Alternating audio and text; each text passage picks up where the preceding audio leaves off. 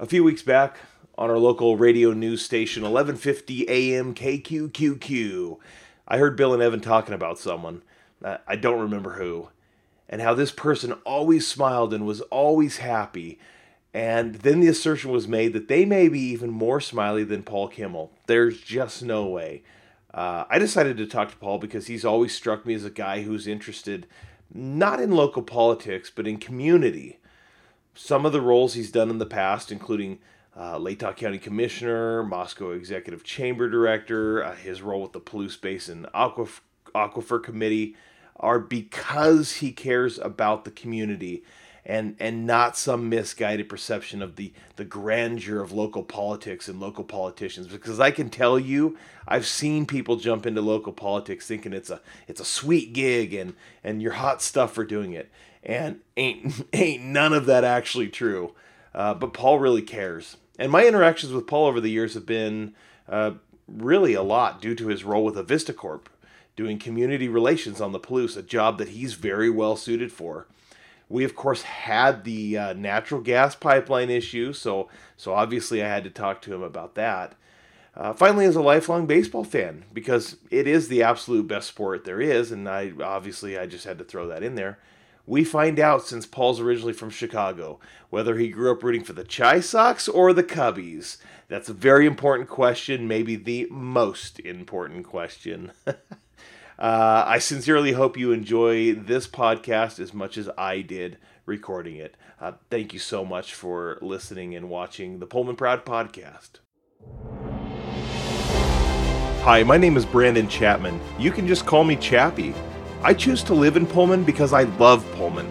The city is far from perfect, but it's been perfect for my family and me.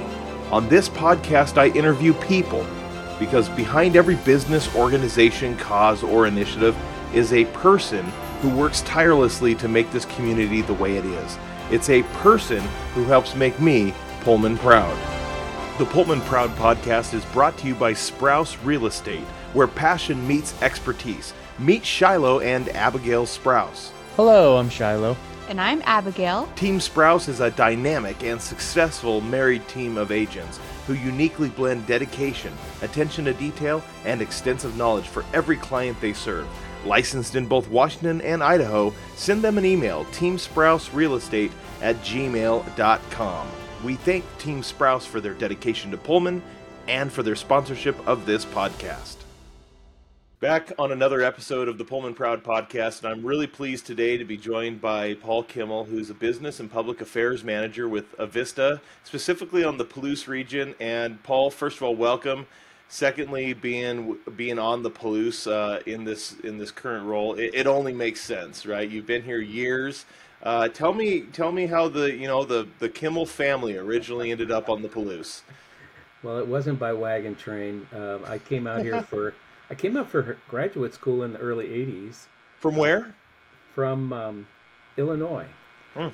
So again, I grew up born in Philadelphia, grew up in the Chicago area, went to undergraduate at Illinois State, and had just planned on living Midwest. I was urban planning, probably be a planner in downtown Chicago. I mean, I kind of thought I had it figured out, and then I did a student exchange my senior year of college out to the University of Montana. And, once I fell in love with the mountains, it was hard to go back.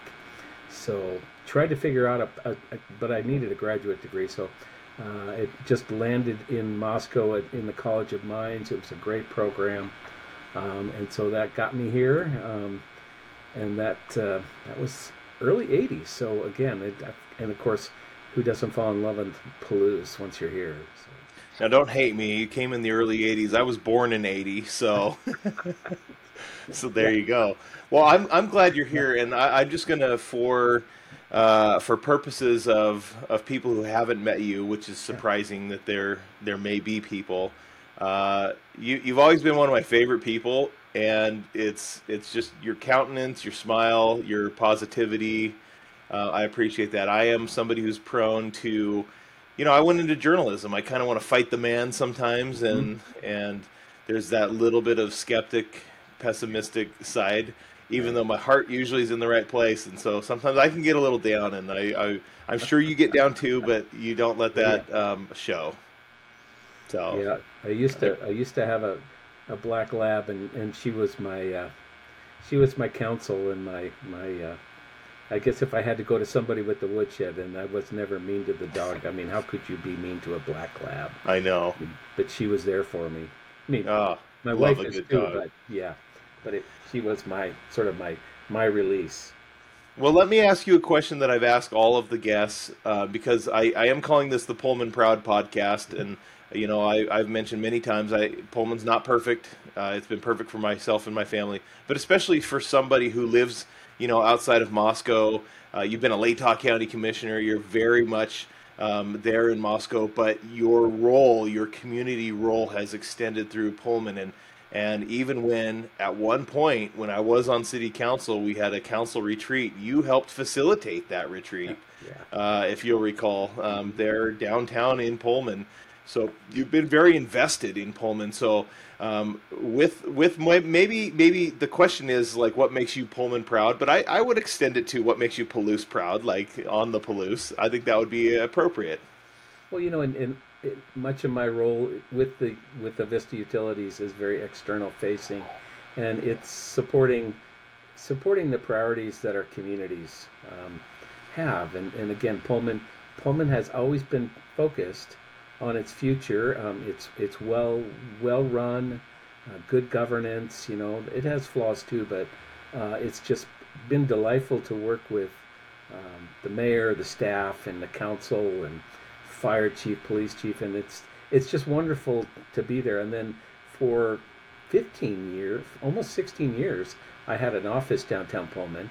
So, and then again, having been on the Moscow Latah side for many years prior to that, I thought I sort of had some strong biases for Moscow, but once I started living, breathing, operating in downtown Pullman, it was like, this is a nice place. These are great people, and so again, it was really fun to kind of spend 16 years downtown Pullman, and I just gave up that office last year, and so again, COVID kind of messed everything up. But so I mostly work out of my house, but I travel a lot up to Spokane where we're based.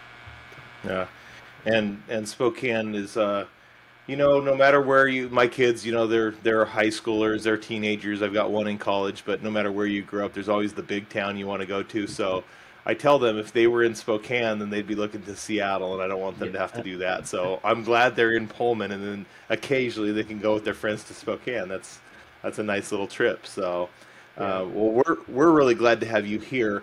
I mean, this isn't going to be questioning about a Vista so much as it is, I think, a philosophy on community.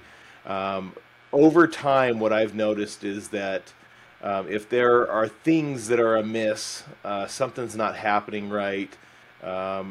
We had a little power, a Vista power thing that happened at my house, and anytime there's anything, you reach out to you, and a Vista takes care of it. And I know that generally most people don't interface with, a utility Hmm. company or anything like. They're not going to interface with a Vista. You find out, well, the rates could raise or this or that, and it's all so far away. But like when the rubber meets the road, hey, we had to do this big project. They had to tear into this thing here. Um, like Avista wants to do right. They want to put the road back the way it was. They want to put the grass back the way it was, and just does right by the community. So I don't know how much of that is a company philosophy, mission, vision, value, and how much of it is an extension of the people who are interfacing with the community, like you. And Yeah. maybe you could enlighten me a little on that. Yeah, and I'd say it's both. Again, we have a culture that puts community and customer in the center. It really does, and I'm not just saying that, but it's always been the philosophy. And again, it's part of what drew me to the company, because again, I had a perfectly fine position as the regional director for the Idaho Farm Bureau Federation, and that was fun, just getting to work with farmers and politicians. And it was like, what could be more fun than that? But then getting an opportunity to work for Avista, it was just even more fun. So, but again, no, we view how we serve our customers and communities as a privilege. Again, we operate at, you know, um, very closely with our cities because again, we're in your right of ways, we're in your streets, we're in neighborhoods, we're in backyards and alleys, and again, we want to be a good neighbor. We do have that philosophy: leave it better than you found it, and if it needs fixing, fix it now. And again, we support that sort of philosophy in all of our employees. And then for me, again, it's also serving on those boards and councils and commissions in the communities we serve. It really helps inform our leadership as well, how we can make investments in communities, how we use our philanthropy carefully, our corporate donations as well. Again, so understanding, the values and priorities of a community are critical because again, I can go up and say, hey, this is a big priority for the city of Pullman. Let's see if we can help support it either financially or with manpower. Um, so, so again, it's baked into our philosophy. It has been. We're celebrating 135 years next month in operation. Yeah, and here's just I'm going to throw in one testament that it is a little bit of both. I reached out. It's probably just an afterthought, but like when the city polled residents on quality of life issues, of as you can imagine, parks and recreation came back as one of the main drivers to determine like quality of life. So I reached out in a role of like Little League Baseball, right? Hey, we could really use sponsorship, and you didn't hesitate to say yes. Now you're not paying for that; Avista's paying for that, right? So gladly, like that's going to go a huge way. It's the tiniest little amount of money, but it means a lot for the league. And I just I saw that and I was like, hey everybody. I told the rest of the board, hey, Avista's in. Like they're going to help out and get a sign at the Little League Park. There's collaboration there too because the city allows us to have those up there, right? So that we can do that. The city has been great with that as well. They've been good partners, and so it was nice for me to take a step back and look at all the different people that were involved and entities that were involved to make sure that a quality of life issue for boys and girls in Little League and kids with disabilities, right? There's that challenger division, like they all have a chance to play. There's no cuts in this league. There are no tryouts. There's nothing like that. It's quality of life, and it might not happen if people weren't willing to say yes. And so, like I thank you, and I thank the city, and I thank Avista, and there will be more people I'm sure that that are in that web that I haven't even recognized. So I think that's Yeah, amazing. yeah. Well, thank you. True story, Mike. I loved baseball as a kid. Growing up, Chicago area. Oh, sure. Wait. White Sox or Cubs? Tell me the truth. Well, so my mom was a Cubbies fan for sure, Okay. but it was so hard to get into Wrigley Field to get tickets, and so we lived about 30 minutes out, and my parents would let me take the train into Chicago with my older brother who was 12, and we would take the train in and then hop the L and try to get into Wrigley Field.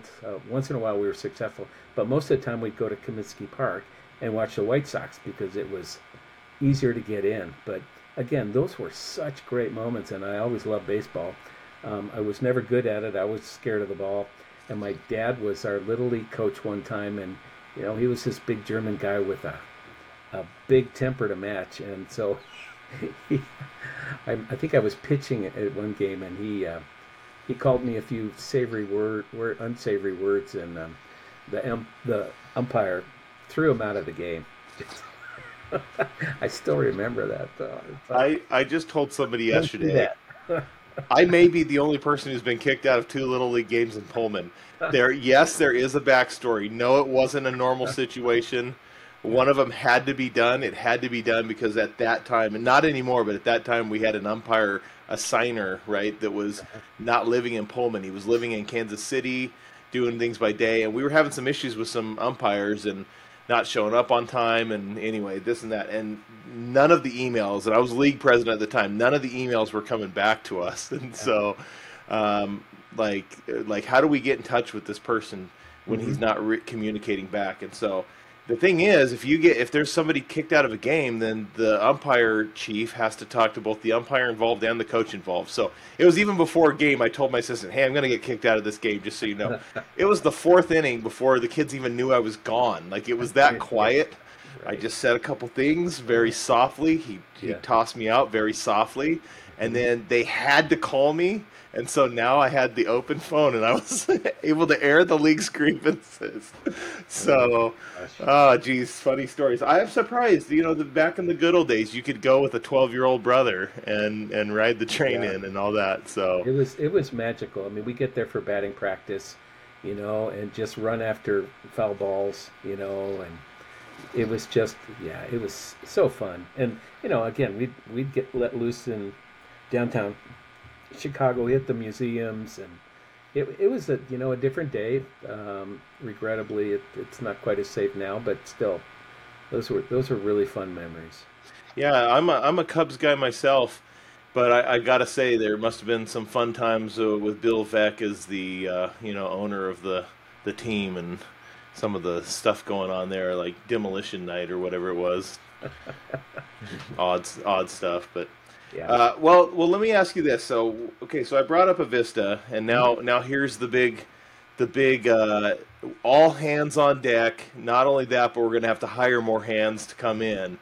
So take me through the gas pipeline and the tremendous response from Avista and all the hired laborers to come put that in when all was said and done. Where were you when you got that call or found out, and what did your life look like for about 4 or 5 days? Well, truth be told, my team was up in Spokane. We had an all teams meeting that morning, and at noon we decided to do some sort of team event like we always do, whether it's bowling or whatever. Oh, I'm gonna come work for Avista. This Yeah, sounds amazing. yeah, but it was good. So we decided to do axe throwing at some little spot on Division. So we get there and we're throwing axes and having fun. And about 10 minutes into it, we get a call. This major gas line incident happens, and it's everybody just scrambles. So Mm. I knew the best place I could be was back down on the Palouse. So we all raced home, and as I'm driving home, I'm taking phone calls, getting status reports, and then just kind of figuring out who do I reach out to, how quickly, what's going to happen. So again, we didn't have all the facts, but we knew there was the major Williams pipeline that feeds everywhere from Albion Palouse down to the LC Valley was going to disrupt a lot of customers, about 36, 37,000 customers. And what does that look like? How quickly is that system going to run out of gas too? Hmm. We're quite sure because again, there's still gas moving through it, but as pressure uh, is reduced, then you just lose that flow.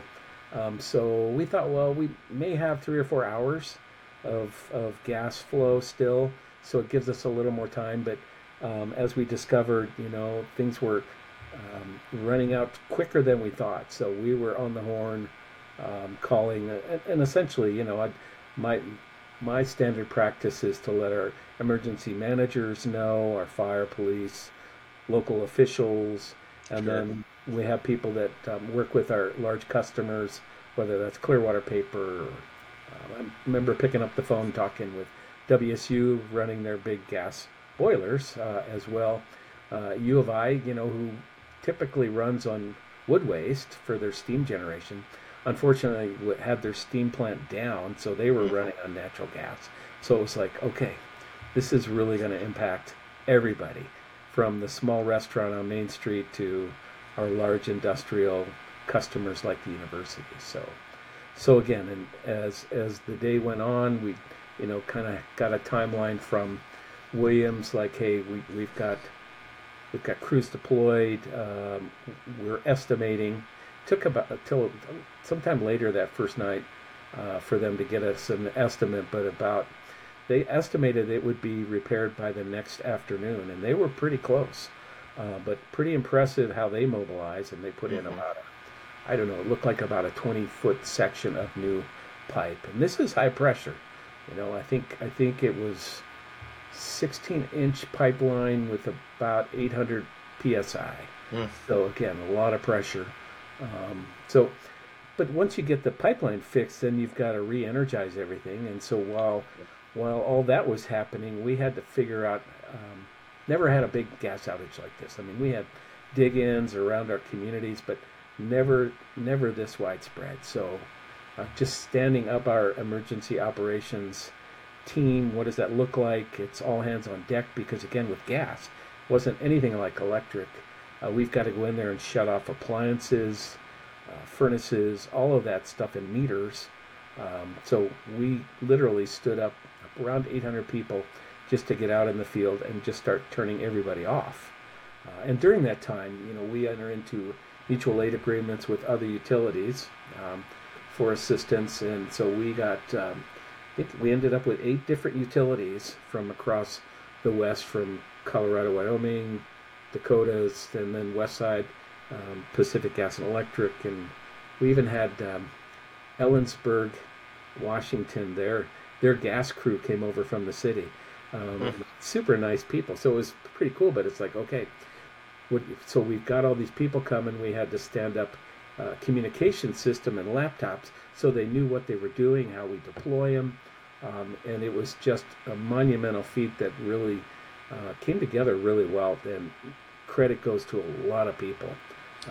But so we essentially stood up 2 command centers, one in Pullman, Moscow, right at state line at the old Coleman Oil Bush distributor, had a vacant building. So we were able to use that as a staging area, and then down in the Lewis Clark Valley. It worked out really well, and there were a few kinks along the way.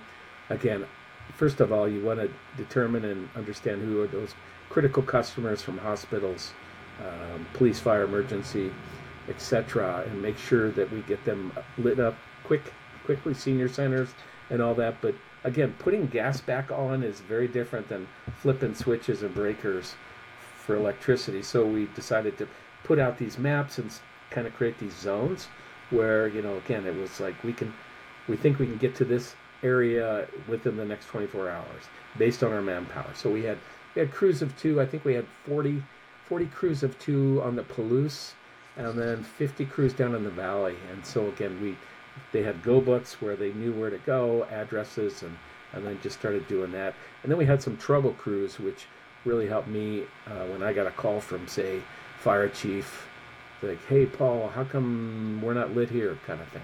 I could dispatch somebody really quickly. So a lot of hands on deck, 800 total, 8 different mutual aid agreements.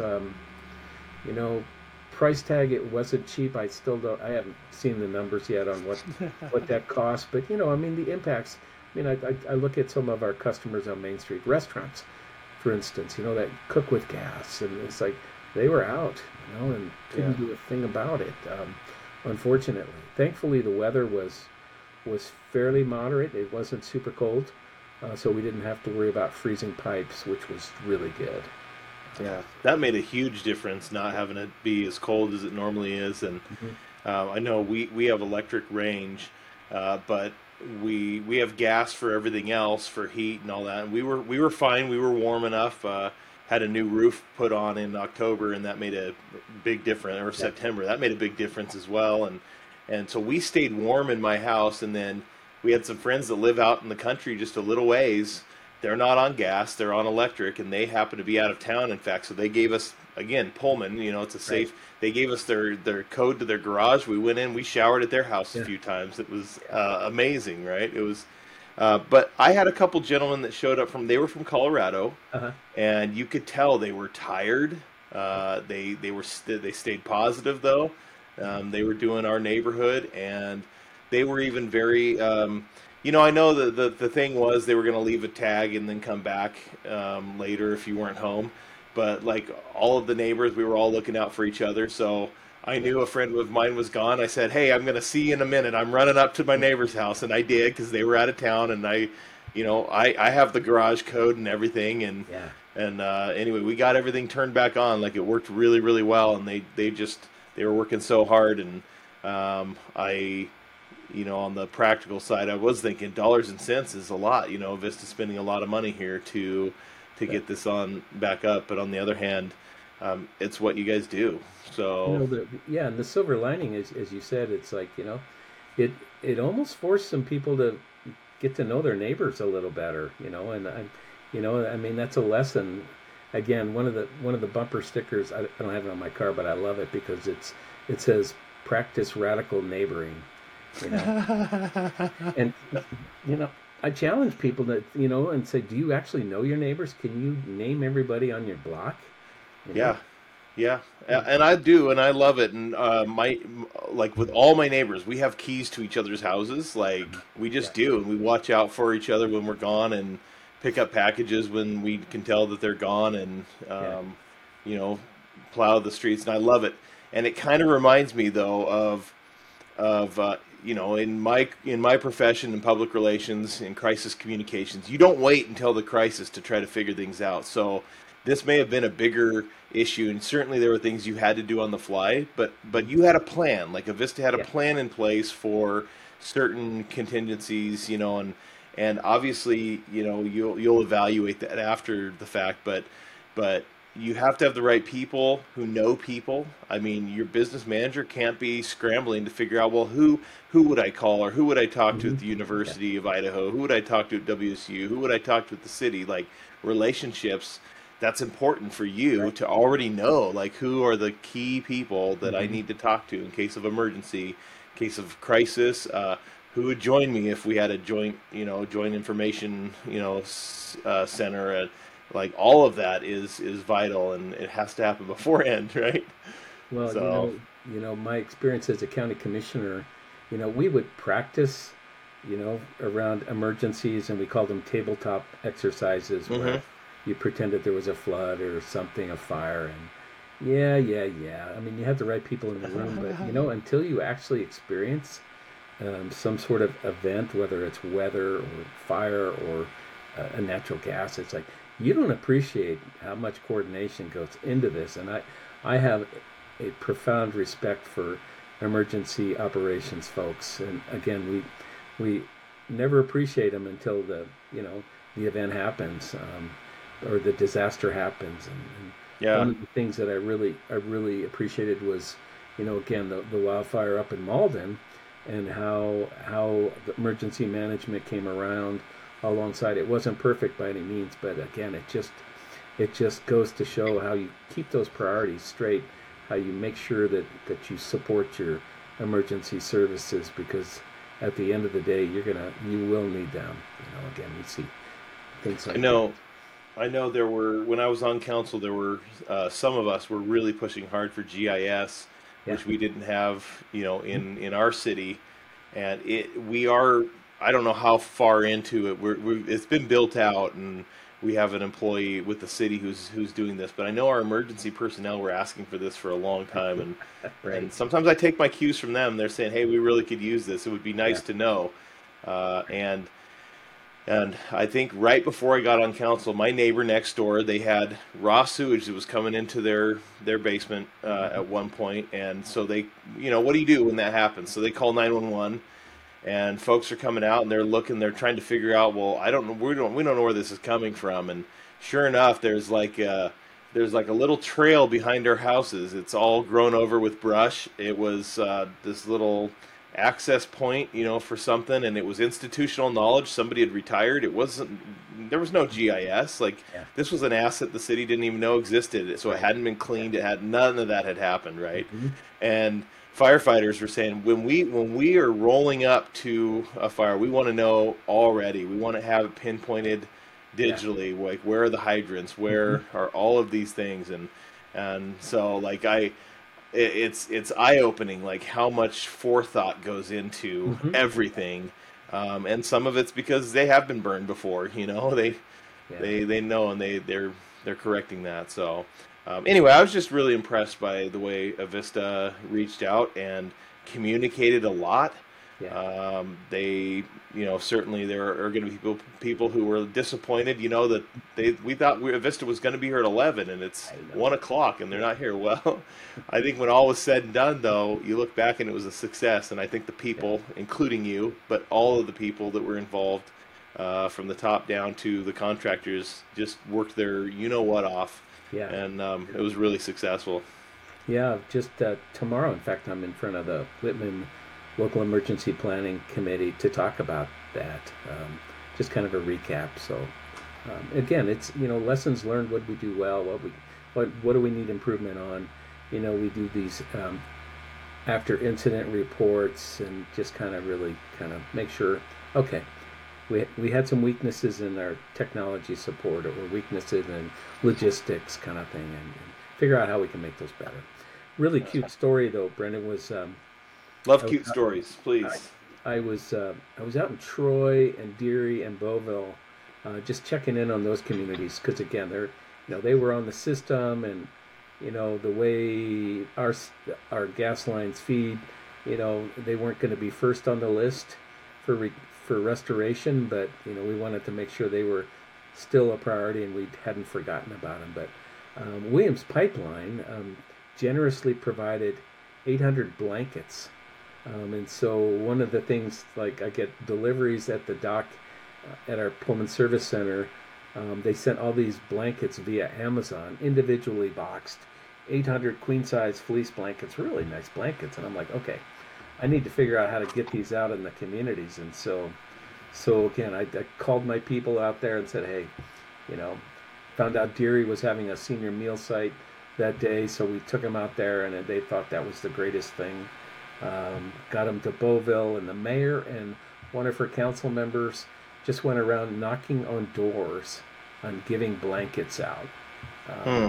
I mean, just really cool stuff. I mean, and again, the mayor said, there's a lot of proud people here, and they wouldn't come into the community center to get a blanket, but if I stop at their house and knock on their door and hand it to them, they'll take it. So it was so cool. But Black Hills Energy was out. I think it was in Troy, and I stopped just to check in how they were doing. And the one guy said, "Man, because I've never been hugged so much in my life, because these are really friendly people." And then somebody from Pacific Gas and Electric said, "Hey, you got any jobs open? I think I might want to move here."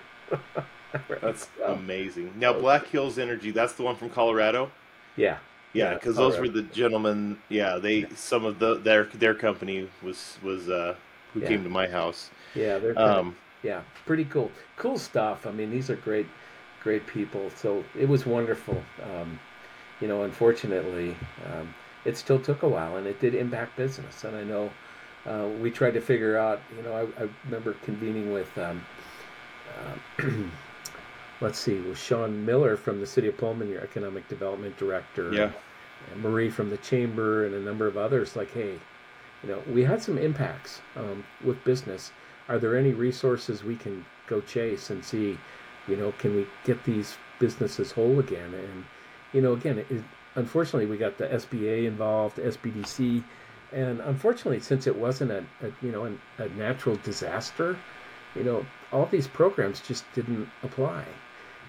We chased after, made phone calls to the governor, Commerce, and everybody like, hey, any assistance at all would be wonderful. But it was like, no, just we don't have programs for this kind of outage. So that's kind of maybe an opportunity that we create some sort of, disaster recovery fund that, outside of natural disasters. Hmm. So, so Yeah. we'll see again. But my heart was for, really out for those small businesses, and especially our restaurants that just really had to.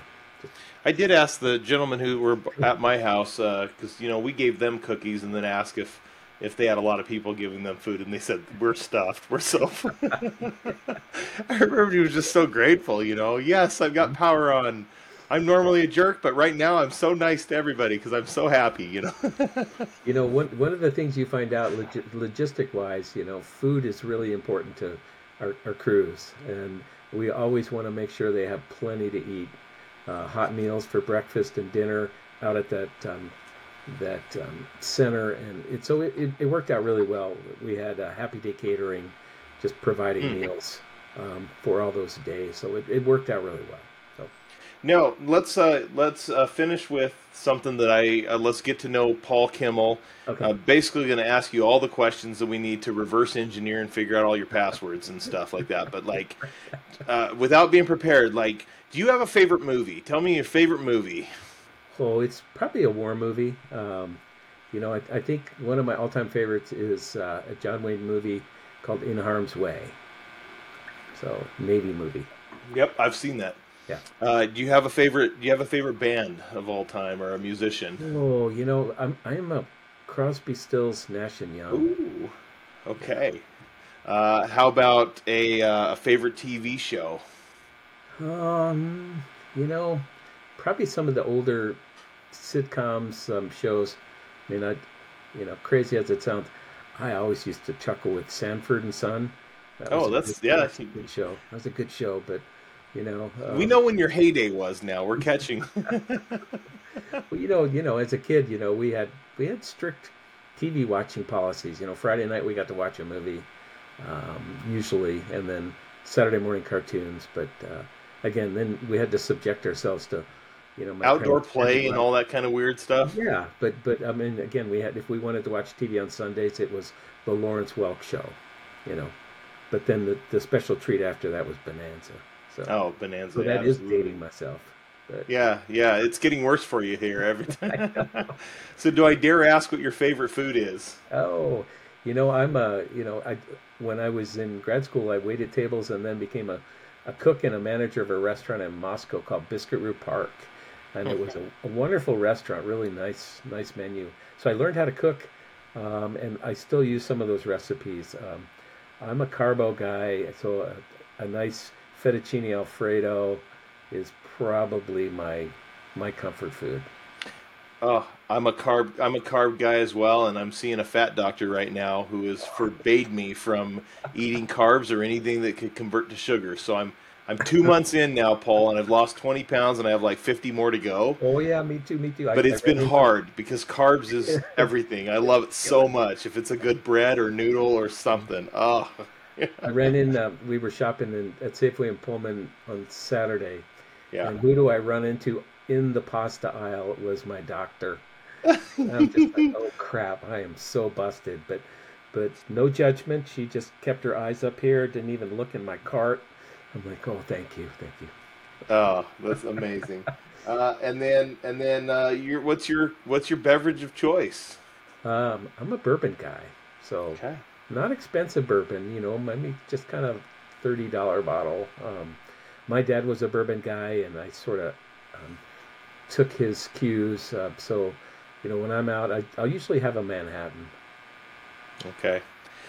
Paul, before I cut you off, you've got an open mic. Anything you want to add? No, it's great. This is a great opportunity, and again, I have no regrets. I mean, I've had a great, not that I'm announcing a retirement, but I've had some great life experiences in my career from elected office to what I do today. Okay. But I'm always still learning, and again, it's putting community first as much as you can. I mean, I'm excited. In fact, tomorrow I'm working with Jeff Guyot on a Community Action Center. We're looking at a small attainable housing project that we're considering for Rosalia. And that's 6 units, six really stylish little cottages. But that's the kind of stuff that, I mean, it gets me up in the morning. It's like, how do we how do we move the dial? It's interesting that you said that because right now I've been looking at a lot of information and talking to key folks, whether it's police or Hmm. fire. I think we need to care for our poor and needy. I Yeah, also worry about having to have people come in because there aren't facilities or places that are yeah, affordable in their own communities. So they right, end up in Pullman without maybe a family or support network. So to hear like that there's a potential of something in Rosalia, that yeah, means that people that are in Rosalia, instead of having to come to Pullman to be able to live, they right. can live in Rosalia and maybe where they have family or other support. I really like that. I think that's fantastic. Yeah, it's So it's good. I mean, just keeping the priorities straight too. I mean, Don't get Yeah. all twisted up in the politics and silliness going on. And yeah, Well, thank you so much, Paul Kimmell. I know that we're better on the Palouse for having you with us, and I know I personally appreciate again your positivity, and it's making me better, and you are another reason I'm Pullman proud. So thank you so much for joining me. yeah. Thank you for this opportunity. Thanks, Paul. All right, see ya. I thank you so much for listening to the Pullman Proud podcast. What makes you Pullman proud? Would you like to be on the podcast? Or do you know someone who you think would be a great guest? Email me, pullmanproud@gmail.com. Now let's all do something today to make our community even better.